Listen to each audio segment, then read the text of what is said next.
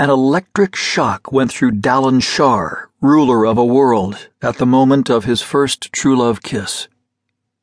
He opened his eyes and found himself looking straight into Tyrell Chris's eyes, which were open also. He knew at that moment that she had felt the shock too. Her eyes were copper brown, wide, oval as almonds. Then Tyrell closed her eyes, and Dallin did also, and their lips pressed deeper into the kiss, somehow sealing what they had felt. "Well," she said, pulling away from him, suddenly aware of herself. "Well, indeed," Dallin said.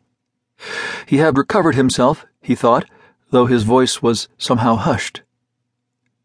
Color touched Tyrell's cheeks, the hollow of her neck. She said, "This is no way for a diplomat to act." "Not unless she means it," Dallin began, then stopped because he knew he was being foolish, playing a game that was expected.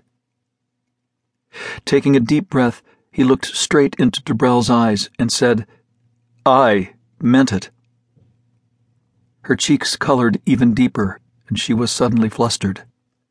He rescued her from her embarrassment with a laugh, realizing that she was, after all, a diplomat, and the game was expected.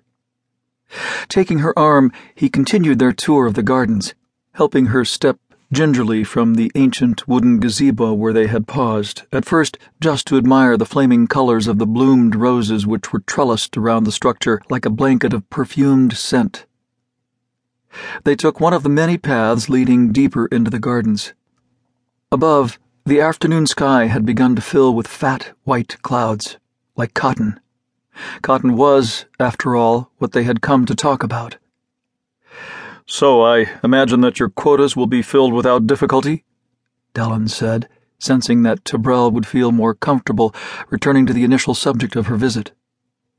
"Oh, yes," Tyrell said, seemingly distracted.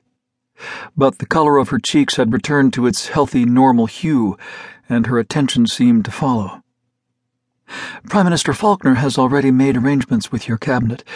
I would say the talks have gone better than expected." He sensed her hesitation as something more than the lingering effects of his kiss. "You're troubled by this?" Dallin asked. Suddenly, she stopped and faced him on the path amid the buzzing of insects. Accountably, with the partial blotting of the sun by clouds, the spring afternoon had grown almost chilly. She took his hands, and Dallin thought she meant to kiss him again, until he saw the worry in her beautiful eyes. "The negotiations went too easily," she said simply. Dallin smiled. "And this is a bad thing?" "Yes." She had lowered her voice, which somehow troubled Dallin. "Can we be heard here?" Tyrell asked abruptly. Dallin shrugged. "I suppose so. If my guards are doing their duty, they are sworn to secrecy, of course." "I wonder." Her frown was contagious, and Dallin could not help being annoyed at this sudden change in the afternoon's events. He thought fleetingly of the feel of her soft lips on his. An uncontrollable chill of pleasure rose up his back. "Anything I can do to assure you?" he said. "It's not that," Tyrell said. "It's not you, but Minister Faulkner."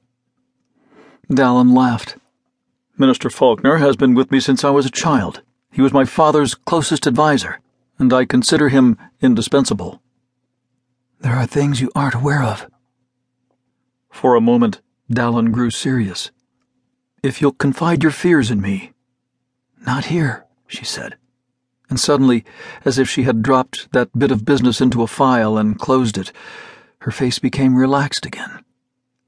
Dallin noticed that she still held his hands in hers, and that the deep color had returned to blush her cheeks.